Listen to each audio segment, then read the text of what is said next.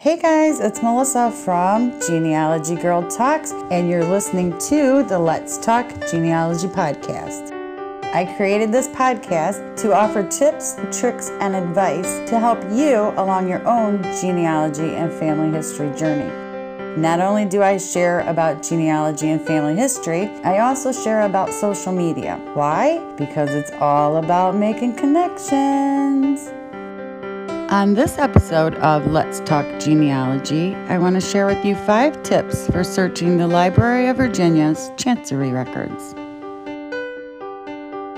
If you have ancestors from the state of Virginia, you will definitely want to take some time and research the Library of Virginia's Chancery records. They are full of court documents that may or may not help you find your ancestors. I have been researching these records for years, and through the years, I've found divorces, slave records, land disputes, and so much more. So, to help you in your research, I put together a list of 5 tips for searching the Library of Virginia's Chancery records, and I hope you find them helpful. Okay, tip number 1. Have a county map close by. Many counties within Virginia merged and changed through the years. You'll want to have a county map for the years you are researching close by you. This will help you determine the county to search. Number 2, become familiar with your ancestors' siblings. An important part of searching the records is surnames. Many times I've found direct ancestors in court documents of their siblings and even their parents' siblings. Knowing your ancestors' siblings will help you in your search. Tip number 3, enter your family's surname in multiple search fields. I've found more documents and court records by entering my family's surname in multiple fields on the website. I do a search with the family name as the plaintiff, then the defendant, and lastly on the bottom of the screen under surname 1. This has been helpful with me in trying to locate records for my ancestors. Tip number 4, search surrounding counties. This kind of goes back to having the county map nearby, but I found it helpful in searching the surrounding counties for my ancestors.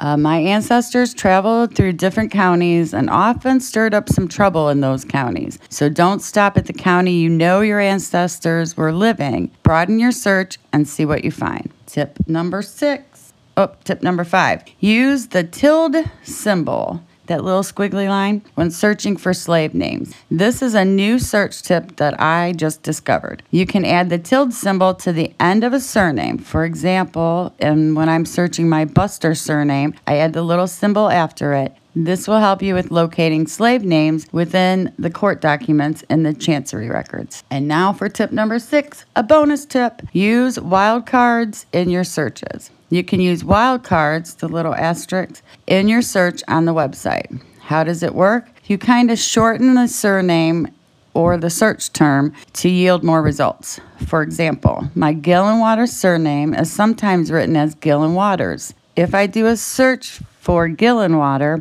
with the little asterisks afterwards, I will have results for both Gillenwater and Gillenwaters. So, those are your 5 tips for searching the Library of Virginia's Chancery records. And a bonus tip, I hope these tips help you in your research for your ancestors. Let me know in the comments on the blog post that goes with this podcast episode or on social media if you found them helpful, if you learned something new, or you have tips to share with others.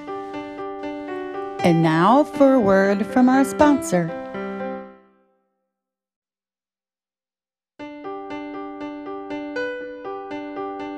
Thank you for listening to this episode of Let's Talk Genealogy. You can find more over on the website, genealogygirltalks.com, and I would love to connect with you over on social media. You can find me on Twitter at @GGirlTalks, on Instagram, Genealogy Girl Talks, and on Facebook, Genealogy Girl Talks, and I think that's all.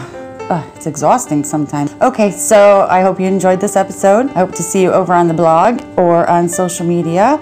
Hey, tell your friends about the podcast. I think they'll like it.